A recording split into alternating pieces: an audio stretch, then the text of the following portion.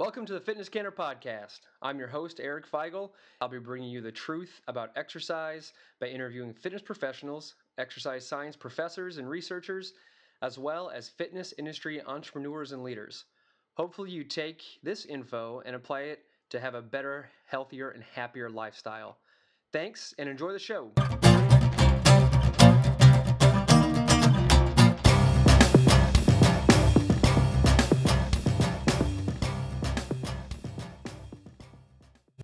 Hey everybody, welcome back to yet another episode of Fitness Canner Podcast number 41.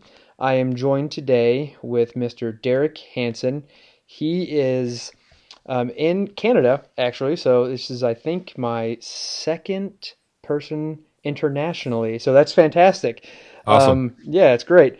So Derek works with some top performers as a coach and a consultant with Olympic medalists, world record holders, as well as Canadian national team athletes and a slew of other people. But he specializes in what we're going to talk about today in speed training as it applies to track and field. So we're going to kind of dive into that, how he uses that with the people he works with, but also how the general public can take it and put it into use for weight loss purposes or performance purposes, as well as how to protect from injury while performing sprinting and cardio type exercises. So, Derek, thanks for joining us today. I really appreciate the time.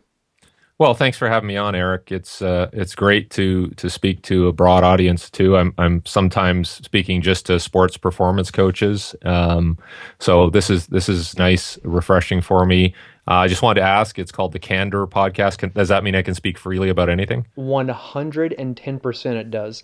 So Awesome. no matter what, just if it's the truth, then speak it. Okay. But I think you brought up a good point, speaking to a broader audience, because that's kind of what I do.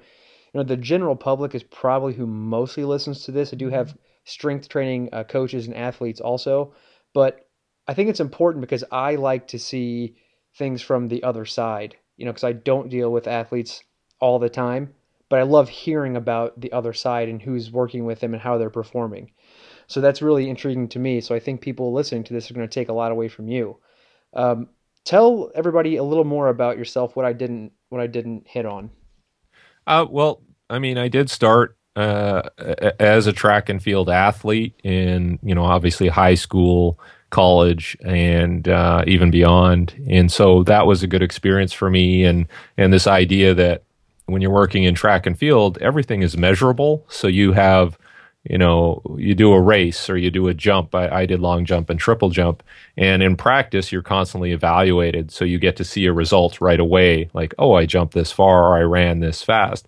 And so it does have an impact on how you do your training, because if you don't see a result, it's staring you right in the face and you have to adapt and change things. So that was a very good background for me to start in, even though I played team sports like basketball, soccer, and such.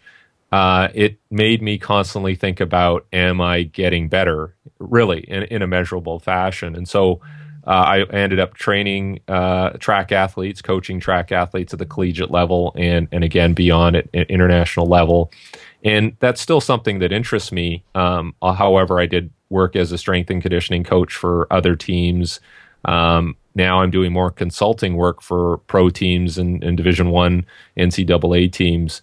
So it's interesting how I've brought that philosophy along with me in terms of, okay, are we improving? Is it measurable? Am I getting good bang for my buck? And I think that was a very good place for me to start. Not that everybody isn't doing that, but Right.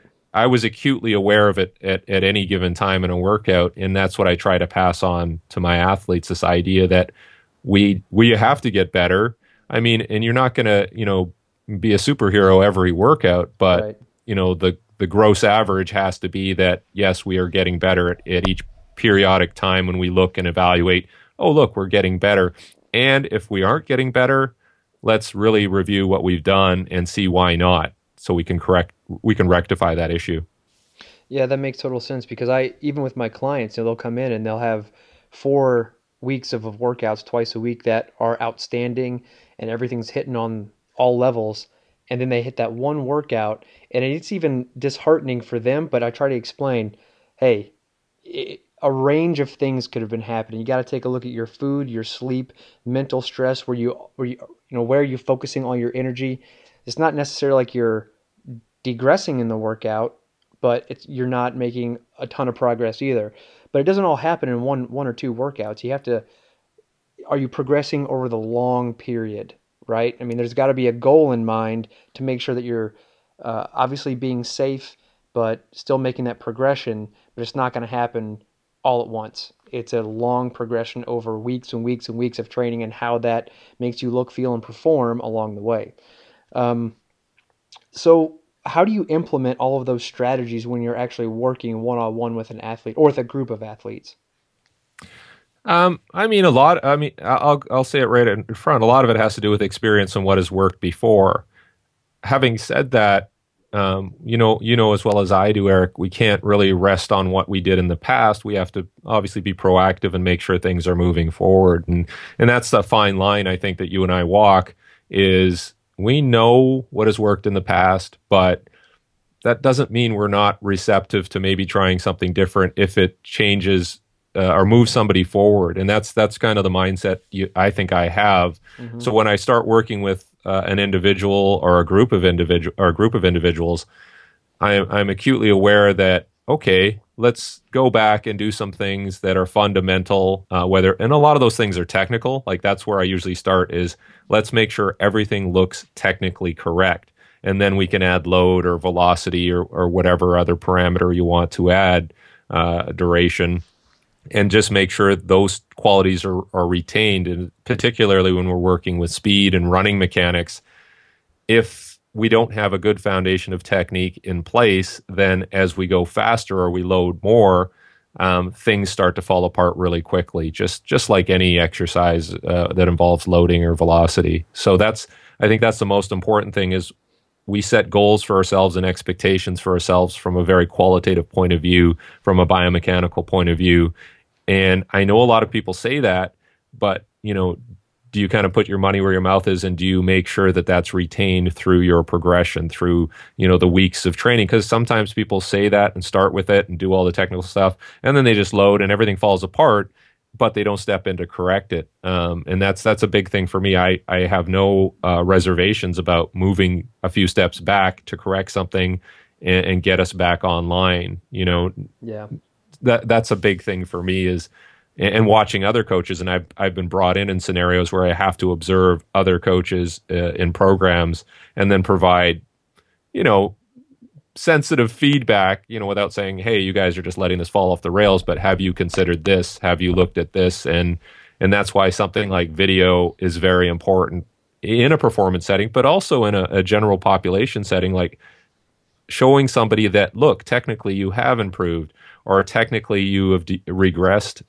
And if you show them video, it doesn't become personal. It's not like you're telling them, wow, you suck today. It's like, hey, there's some things I saw in the video, want to watch it together. And then they can see where things have fallen apart. And then together you can kind of work on it. So, I mean, that's really the approach I have across the board, whether it's, somebody who's trying to break a world record or get a gold medal, or somebody who's trying to get ready for their high school reunion, and they're going to play a little touch football or something. Right. It's not that you have to give up on your entire program, but you take a step back and reassess, because just because the whole thing isn't working doesn't mean you can't change something in the middle or tweak it. I think a lot of people like to break the whole thing. If something's not working to their expectations, they just like to drop the entire thing, start from scratch, and then they start looking at other things that other people have been doing, and they kind of get sidetracked with all of the flash and flare of somebody that they might be following, when maybe they've had too much flash and flare, and all you have to do is dial back on the basics. How much Yeah, of, how much of your time is absolutely. spent with just the basics, I mean, I'd like to say 100%, right? but we're a human and we're dealing with other human beings, and there's always going to be a bit of, you have to make it fun, you have to make it different, Hmm. you have to add something, some variety to some degree. But like Right. you said, that doesn't mean throwing out good things that have been working. It just means modifying things slightly, And like I always tell people, like you said, they want to throw everything out. Hmm. And I said, well, how do you know what is working? And that's why I try to keep all the variables, limited, and then we can monitor things better. So if you have 20 exercises, it's really hard to know what's working for you. If you pick 4 or 5 key exercises that you're changing loads, velocities, whatever, then it's easier to kind of control things. It's like if you put somebody on 10 supplements at once, how do you know which one is working? Like you try one, see how they feel, how they're recovering. Maybe you try another one. But I really approach the training the same way in terms of what is working for us. If we change something very slightly, what is the impact? Um, and even if somebody comes to me from a previous trainer or training program, I'm very careful to look at their training history and go, okay, well, this is what you've done in the past, rather than throwing it out completely, regardless of how egregious it may be. I mean, you have to be very careful to transition somebody smoothly and make minor adjustments and then bring them around eventually to how you want to do things. But you can't just throw everything out and go, we're starting from scratch, because that's history that's useful to you, in my opinion, in terms of, guiding them for the future. Yeah, because then you're looking at different movement patterns, what you have to correct inside that. Not only the exercises. If you don't agree with someone doing like a hang clean, okay, got it. But do they have proper movement mechanics just to do an upright row? Yeah. So it's things like that that you have to build on. Absolutely. Let's take a little verge into going away from the athlete, but take a little dive into the private sector. So if you're dealing with um, someone who's never really exercised that much and they want to get into, let's just say, if you're going into basic strength training, you want to add cardio into it. What what's some of the first steps that you take with people? Well, you know what? I always liken somebody who's never trained before Yeah. to rehab. So, and I'll present this to rehab people too. I'll say, look, you know, everybody wants to coddle people in rehab, and I think that's a real issue, even at the highest levels.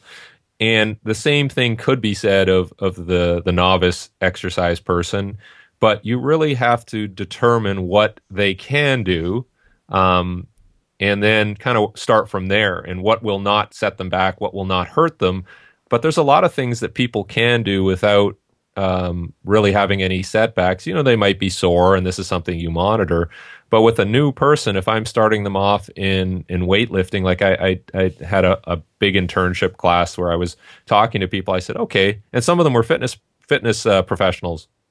I said, well, what do you usually start people with? And they came up with the requisite, like, well, 3 sets of 10, and we start with a very light weight. And I'm like, okay, that's interesting. Like, that's kind of the default position. Like, 3 sets of 10 and start with walking and then move to running. And I understand the reasons that people do that. I'm a little different. Like, I would rather load them a little more, use less repetitions, and see what I'm dealing with. Like, okay, so because a lot of these things will come out as part of that process when Right. you load them a bit more, and we have to give people some more credit. Like, if you baby people too much, the adaptations you get will be little to none, right? Right. So and again, this comes with experience. How much do you load somebody who's coming off ACL surgery or hamstring pull? And I have experience with that, but you have to have the confidence to work with a beginner and say, okay, they could, and it's not something crazy, but they can do, a little easy acceleration if you're starting with sprint training, or they can do a marching high knee, skipping high knees, running high knees, and things that are relatively safe, but you're going to get some value out of it, and you're going to get an assessment out of it as well to figure out, okay, this is where you are, this is what you can do. And it is a balancing act of not forcing them to do too much too quickly. But I've always been a proponent of, you can add intensity. It's how much volume that you add in that's going to be the determinant of whether or not you break somebody. Yeah. So I can get somebody to do a couple of reps, and it's not a problem. Great, you can do a couple of reps. But if I do a lot of reps at a load that they can't handle, then that's when things break down. So don't be afraid to make somebody do something. If you're lifting a weight, or you're getting somebody to do like an acceleration or some other movement, don't be afraid to test them a bit. I mean, that's the whole point of discovering where we can move beyond that point. So that's kind of my approach, is this idea that, I mean, some people use the word anti-fragile, where if you don't challenge people, you really don't know, they won't improve. So you have to take this anti-fragile approach of pushing them in very discrete amounts so that you can assess, come back and go, okay, now I know where we can go with this training. But if you start everybody from the same, you know, sub-maximal, low-end baseline, it doesn't give you information because you get the same feedback back. Everybody can Right. do 3 sets, well, unless they're totally out of shape and they can't, they can't even get up from a chair, then that's a different scenario. But everybody can typically do low intensity, high volume stuff for the most part. And so that doesn't give me information, on where I can move people forward. Now, I'm again, from a different point of view, I'm always working on moving people faster and getting people to jump higher and those types of things. But I think it applies across the board with everybody, you know. Yeah, I do. I agree too. I mean, that's why people do tests to begin with. This is what Hmm. works for the vast majorities, and that's why, it's all in the textbooks. And then when you actually put that into practice, then you know where you can dial back or push harder with people. So you touched on it a little bit with sprinting being one of the things that you really focus on, that you're very good at. So if somebody is, obviously you're not going to, put a beginner on a treadmill and just say sprint like hell, right? I mean, that's so you back off and you teach them mechanics and proper ways to use running or cardio for their purposes. Walk us through that process. What does that, if for someone who wants to get into interval training, for instance, because we know that's a very good way to break into fat stores, and it's a very effective way to burn calories and burn fat. I think I'm kind of getting off the topic a little bit, but when people always ask me which one's better, well, if you're doing long bouts of cardio versus interval training, with long bouts of cardio, you will eventually get what you get from sprint training. It's going to take you longer. I mean, that's kind of why it's not like one is better than the other. It's about efficiency. It's just like any other kind of workout. What is more efficient in this process, and what are your goals, and how do you apply that efficiency to your goals? So, walk us through how you set someone up in a sprinting program, a beginner. Well, for any beginner, and again, I will, go back to this idea of rehab, where if somebody pulls a hamstring, ultimately we're trying to get them back to sprinting. So if we're trying to get them back to sprinting, we have to sprint, or we have to do building blocks that get them to that point. So, and I'll get back to the fitness analogy, but the first thing we do is, can you, march? Can you do high knee march? They call it, these are the mock drills developed by a Canadian Polish sprint coach. But can you do a march? Can you lift the knee up? Can you put it down? Can you coordinate your arms? And the next stage would be a skip, and then a running motion, running high knee motion. And the whole idea is these exercises aren't necessarily replicating running, but they're activating muscle groups that are involved in running, whether it's, the flexion of bringing the knee up at the hip, the flexion at the hip, bringing the knee up, flexion at the knee. And when you put it down, extension of those joints. So extension of the hip, extension of the knee, down to the ankle. And so by doing marching drills, skipping drills, and running drills, we're actually strengthening somebody to run in a very safe manner.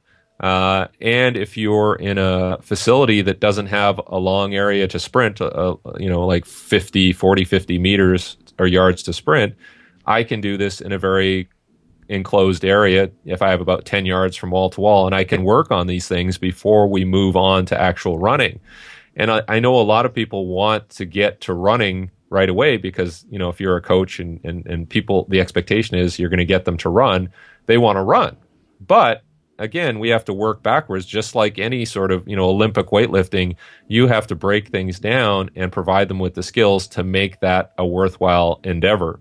And the same goes for sprinting. So doing these drills where you're marching, skipping, running, is going to build all of the necessary hardware and software that's going to allow you to sprint eventually. And this is across the board. And some people say, well, I don't really use drills. I just get people to run, and that's fine too. But I've just found from my personal experience of starting them with the drills, and you could argue that they're technique drills. They may not be, but they are strengthening drills to help somebody uh, foundationally have the basics to run. So that's usually where I start. Can you march? But I'll go back and say this is exactly what we do in rehab cases: ACL, hamstring, ankle, and we've done it in the pool too. Can you do these drills in the pool in a supported environment? And maybe that's where you start a client. You Yeah. do all the running drills in the pool where it's a little more buoyant and there's less stress. But that's the building blocks that I start with before we get to accelerating and running at higher speeds. And I've had very, successful efforts doing that with people who want to run long distance. So working on these drills and working on basic mechanics and strengthening that transfer very well to people who want to run a 10K or ultimately a marathon. So all of those things that you mentioned, uh, that coincides directly with like a sound strength and conditioning program for Yes. on both sides. I mean, you can do as you're developing your mobility and the framework for sprinting, the strength training behind it, and all the movement patterns that you're building. That's going to help you become more streamlined. Um, so let's break into you got somebody sprinting and they're really wanting to progress. Describe a little bit more about how you would design a sprinting program or a cardio program for someone who has been exercising for a while, but they want to incorporate that cardio for weight loss specific. Um, I think I typically operate on what would be called kind of a short to long philosophy. So we work on improving things over short distances, and it could be as short as 10 yards, 20 yards, 30 yards, and just teaching them to accelerate. Because all of those things, once they're in place, feed forward to longer distances. Whereas if I get somebody just to start running on a treadmill and doing long bouts of cardio, I don't have that same transfer back. I don't get any benefit in terms of speed from doing long distance. I don't get a benefit in terms of technique to do long distance or that feeds back to sprinting, Right. but it works well in the other direction. So why not start with shorter distances at higher velocities? And then I know it's going to have a positive effect for any other longer distance cardio they do. But once those technical building blocks are in place, then I can do intervals over, anywhere again from 30 yards out to 100 yards or 200 yards.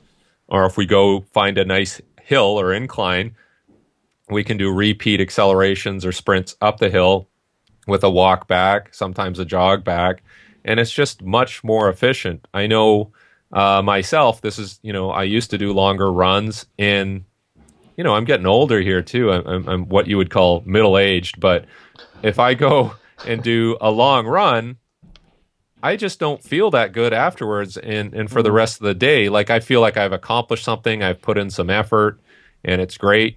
Um, but when I do the sprinting, I feel energized. I feel like I've advanced myself more and quite honestly, I don't feel like I'm tiring myself out. And I think everybody wants to have this feeling of like, oh, I had a really good workout and yeah. my whole body's tired and sore. And we won't get into, certain fitness craze, but that's the tangible effect that people seem to want.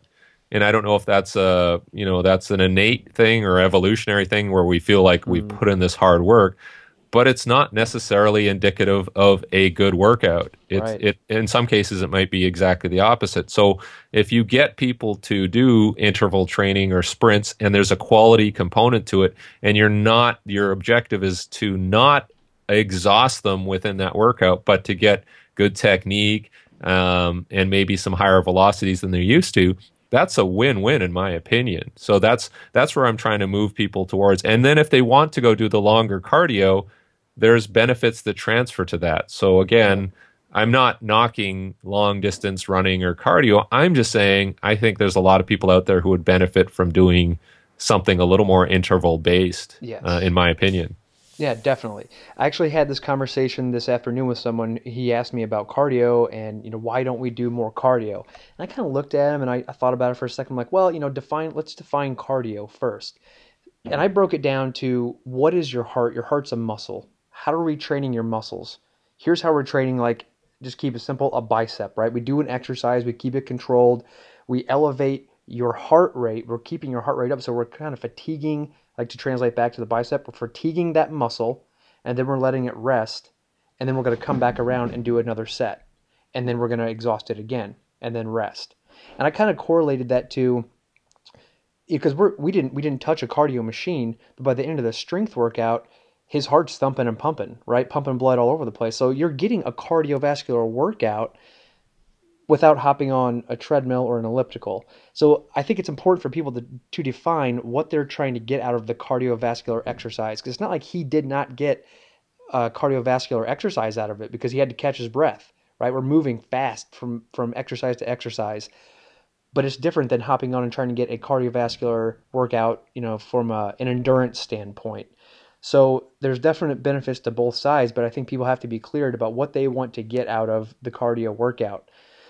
Um, Yeah, and there's other reasons to switch people to this other approach, which I would consider more of a low volume approach, but I guess the intensity's higher.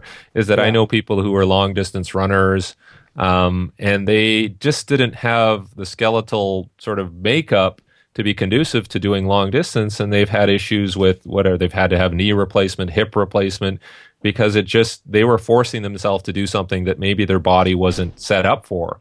Um, we're motivated by what we hear societally, like, oh, long hmm distance running is great, and you'll be fit, and it's not necessarily one size fits all. So there are alternatives that are just as useful, and maybe more applicable to individuals than just let's run until we're tired. right. Yeah, I mean, it goes across the board for everything. You're going to have some people who adapt way better to interval training, and then some people who adapt better to long distance. All right, those are different variables. Again, it goes back to what's the majority, testing it out for and seeing what works. But give it a valiant effort and a try, and make sure you're not doing it for a week and then you give up on it because you're not seeing the results that you want. I'm sure you deal with that also. I do too. So let's go back to programming wise. A lot of people will ask me, well, what should my interval be like? And always kind of depending on their fitness level, I like to go to a 30-20 type.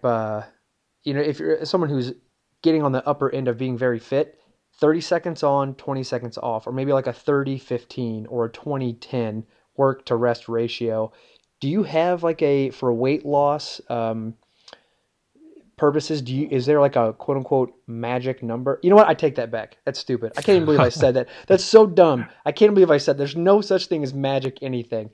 Do you would you suggest a certain work to rest ratio for someone?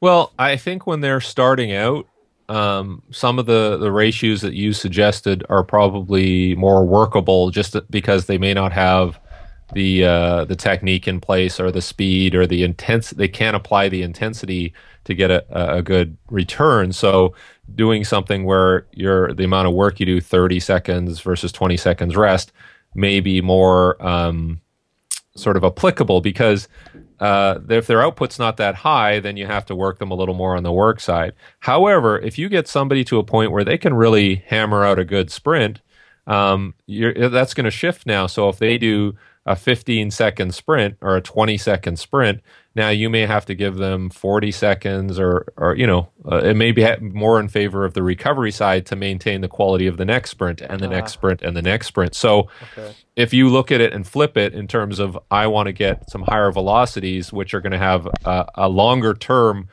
more favorable metabolic impact. And so you're not necessarily getting the fat loss benefit from the run at the time of the run, but it's going to be, you're working at a higher level of output. So when you finish the workout, your body's requiring energy to recover for the rest of the day. So that's kind of a paradigm shift for some people, where it's like, what do you mean I'm not, because you can jump on a treadmill and it'll record your heart rate and the miles, and I always find it interesting when I get on a bike or a treadmill and it says, oh, I worked my butt off and you burned 200 calories. I'm like, that's not even a hamburger or whatever.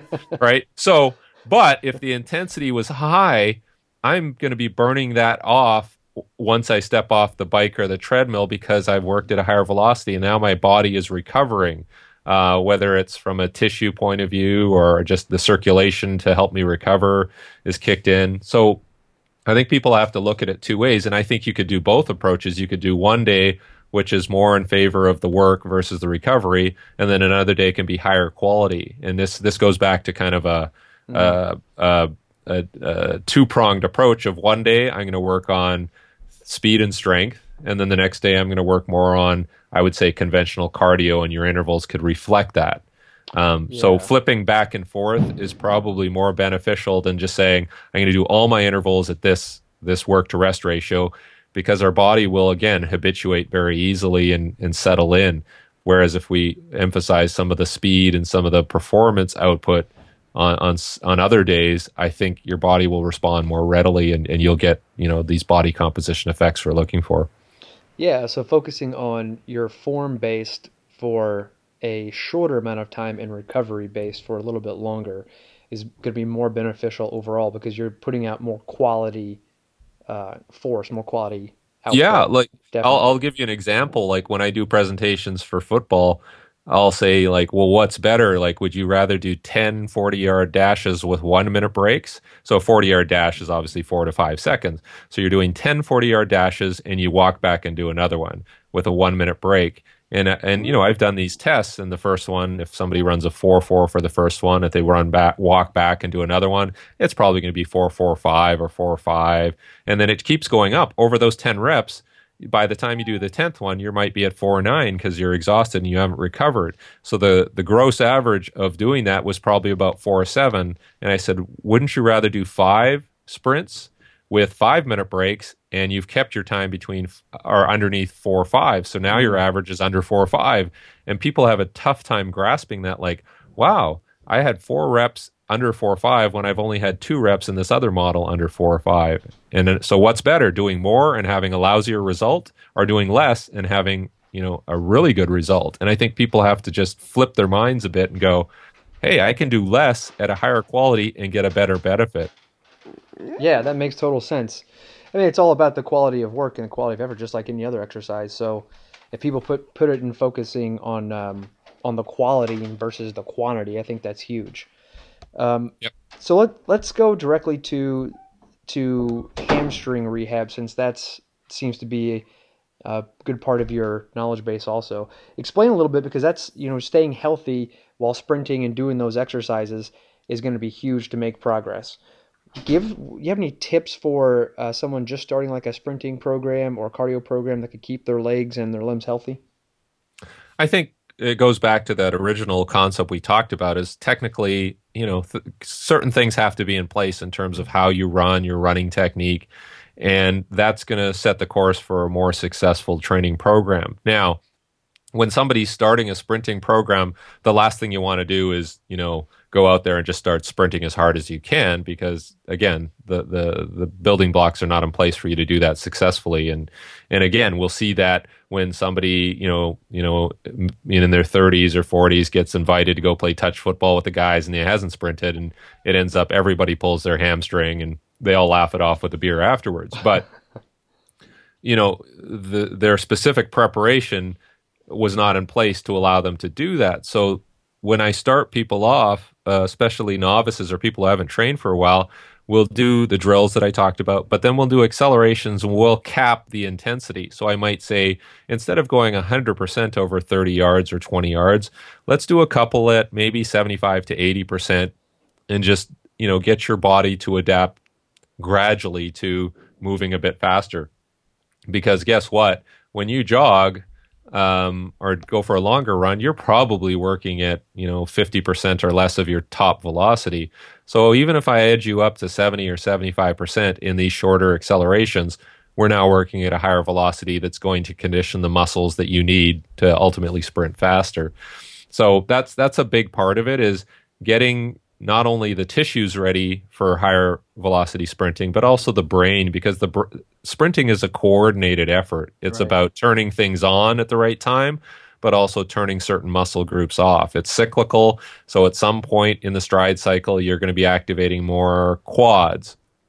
In some point, you're going to be activating more hamstrings. But you don't want the quads interfering with the hamstrings or vice versa at certain parts of the stride cycle. So we have to train this gradually. And that's what happens in hamstring rehab is that think of somebody pulling a hamstring as like a crash of the system. Now, the computer is frozen up, and now we've lost intramuscular coordination and the ability to turn things on and off in the right sequence. So I have to go back now as part of the hamstring rehab, and I have to train them to sprint again and teach them to turn the right muscles on at the right time. But that involves sprinting at a low, like we do as part of our rehab program. We do 10-yard sprints at submaximal, so maybe 70% to start, and then you walk back and you do another one. We do 10 sets of 10, and we might do three or four groupings of that in the first session, but we are essentially teaching them how to sprint again at low intensities. And this would be the same approach for a beginner. So if you were a personal trainer and you wanted to get somebody to sprint, maybe I would do the same approach. We'll do 3 sets of 10 by 10. So 10 sprints over 10 yards at a reduced intensity. Maybe you pick it an arbitrary 60 or 70%, and you just watch them, and they do a sprint. And actually we would do them back and forth. So I'd set up a cone in the middle. So a cone to 10, they decelerate, they turn around, and they do a sprint back for our hamstring rehab. And they just keep going back and forth till they have 10 total sprints.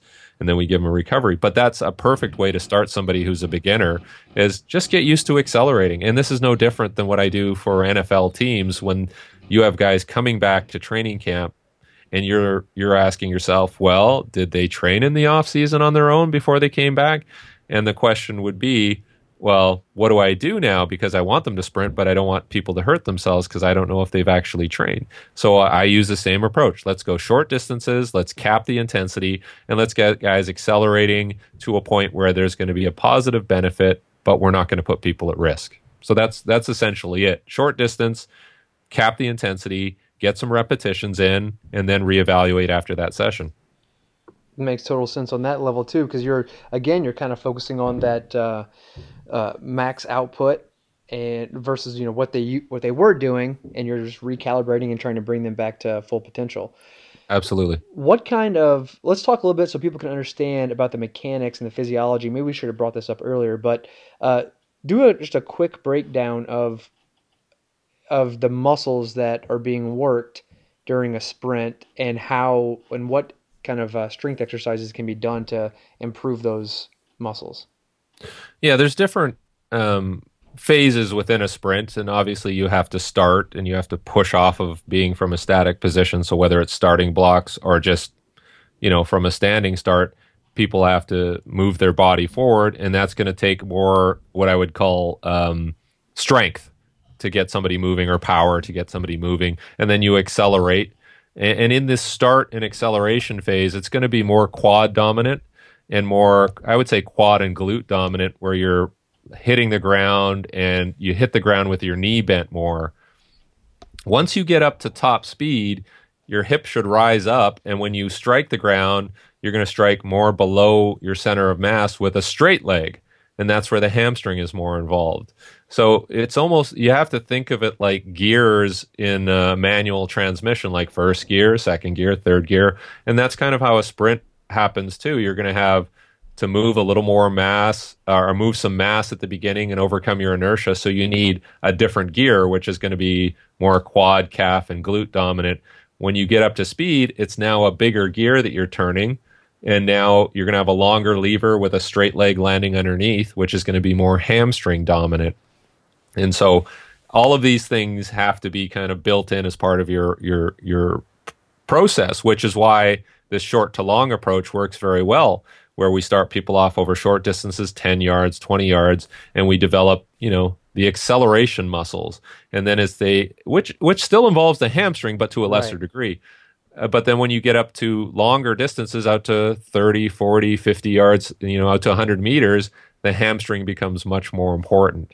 And then, we've kind of, gradually progressed to where that hamstring is being strengthened through the running itself. Now, as you know, you're going to be doing all these ancillary exercises, whether it's squatting or, lifting weights or other things you can do to help build all those areas too. It's just sprinting now works it in a coordinated fashion. So I'm always a big proponent of telling people you always have to sprint.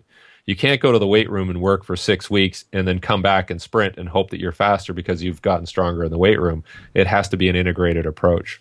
Has to be defined that you are trying, if you're getting want to get better at one thing, you have to do that one thing. That Yeah. goes across the board with any sport.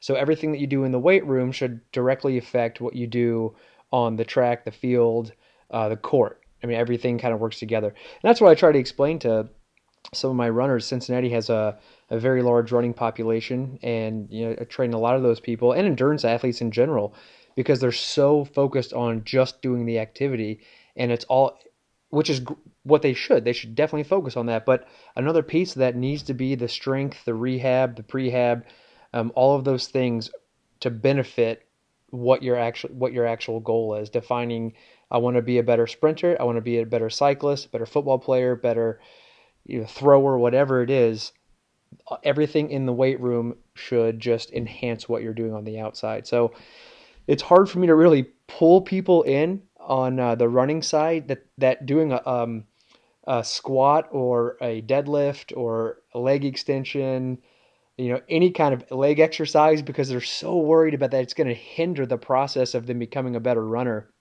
So one of my biggest things is just you start off slow with 1 or 2 sets, which is I usually don't go over 2 sets anyway. Try to get the max output out of 1 or 2 sets, and then move on. But just baby steps into it. It doesn't have to be this, monster workout where we're going to hammer your legs and you're not going to be able to run for 3 days afterwards. But being progressive about it and being smart about it and learning about their long distance days versus their short days because all of that makes a difference when you're strength training 2 to 3 days a week. If you got a long day going up, we're going to do things a little differently than if you have a shorter day coming up or if you're doing sprint work coming up. So all those things are to you should take all of those things into consideration when building a program. Yeah, and um, I like using car analogies a lot. So if you're discussing why we're in the weight room, it could be, well, we're trying to add more horsepower to the engine.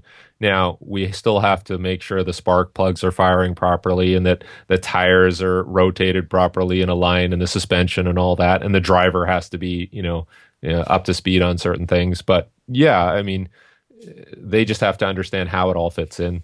Right. And another thing I like to focus is, they say when people tell me, well, I don't need to train my legs because I run. I'm like, well, I get where you're going with that, but there's, I always ask them like, what makes your limbs move the way they do? And I just, as elementary as I possibly can, like you've got bones, you've got muscle, you've all this other tissue. If we can strengthen all of that other tissue, of course you're going to be able to move better and faster and work better. And that kind of makes me think like, oh yeah, if I do become stronger in my legs and combine both my training for running and training inside of the gym, of course I'm going to be able to move better, perform better in the long run. But hitting that home right off the bat is very, very difficult, I find. Even people that I've been training for that, like for instance, I have one lady who is an amazing runner, and when it comes time for her to really train and focus on running, she just sends me a message and she'll just say, "Hey, I'm done strength training for now." And I'm just like, "Oh no." Like this, this is where it really should count. This is where everything should come into fruition for you and really make sense for her, but it's hard to get through to some people. And then I see her running and she comes in and she's injured, and I'm Yep. like, "Hey, here's where we got to back off, and now we have to start almost from scratch in the weight room."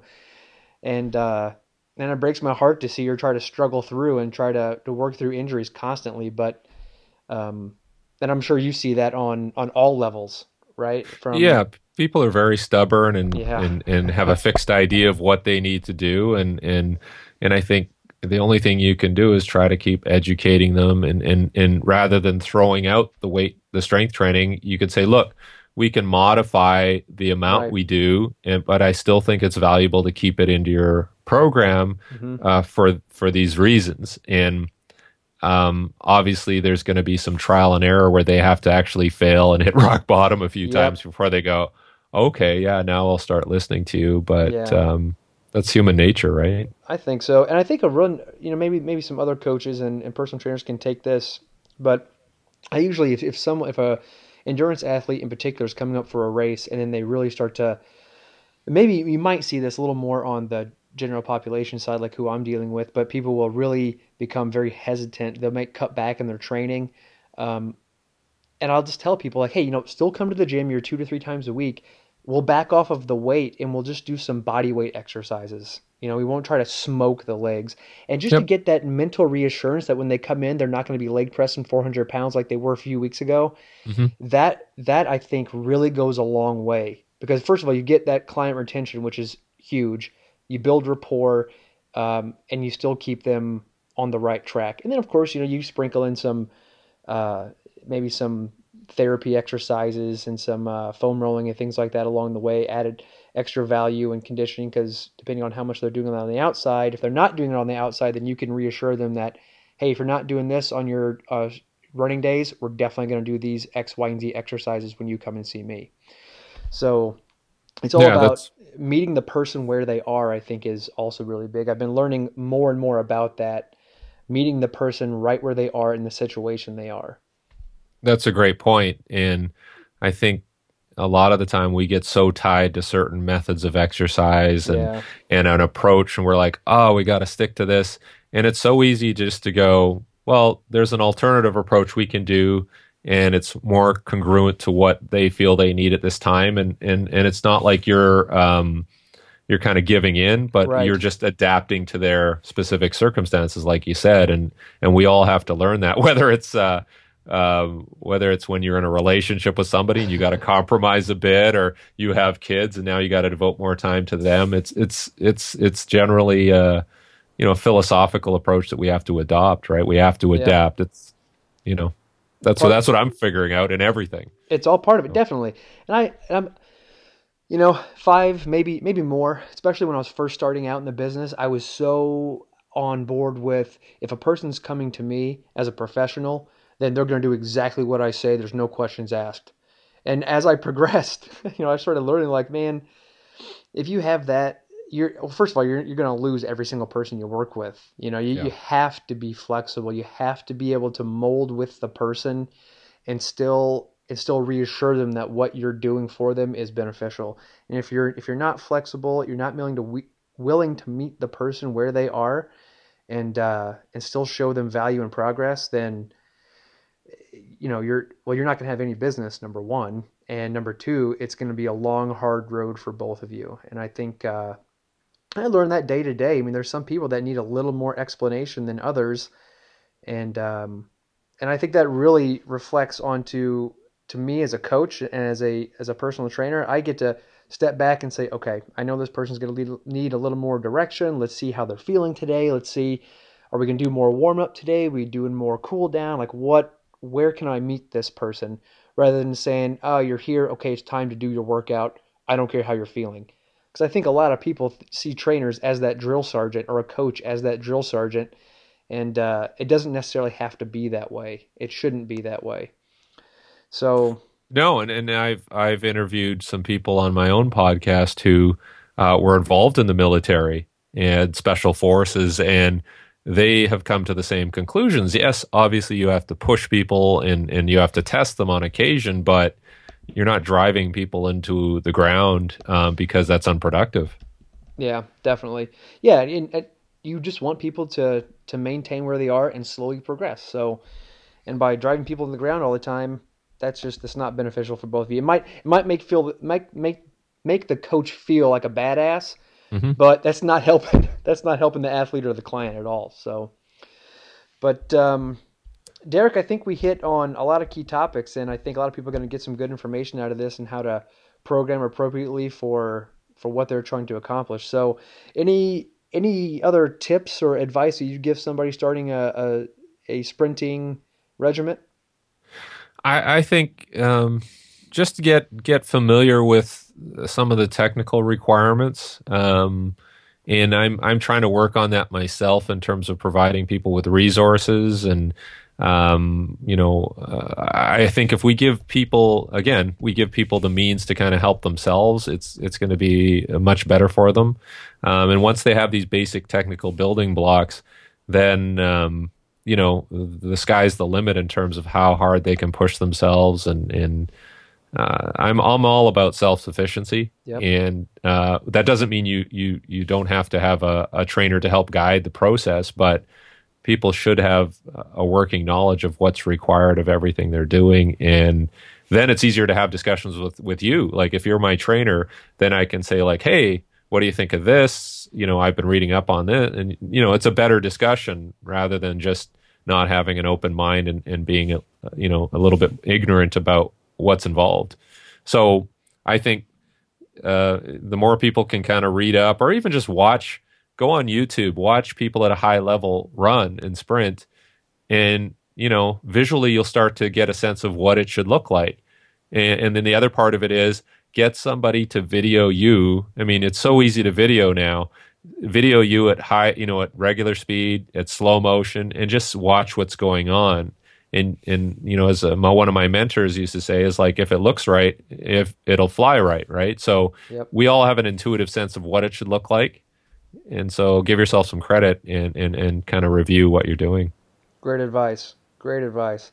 All right. Again, thanks for your time, Derek. And if people want to get a hold of you, I'll link all of your social media and your website to the podcast notes. That's great. Thank you, Eric, for this opportunity. And yeah, if people need to reach out and get some more advice, please do. I'm kind of working towards some resources where I can help, whether it's working with youth athletes and teaching them the proper sprint mechanics, or even the older population, or people who want to have the ability to sprint as part of their general health and wellness program. I think you just kind of hinted at another podcast. Potentially, yeah, yeah. I mean, like you said, we're not going to change people just through one Nope. specific conversation. It's going to be an effort over time. Ongoing candor. Yeah. Oh God, that was cheesy. All right. All right. I appreciate you, Coach. We'll talk to you soon. Thank you very much, Eric. Take care.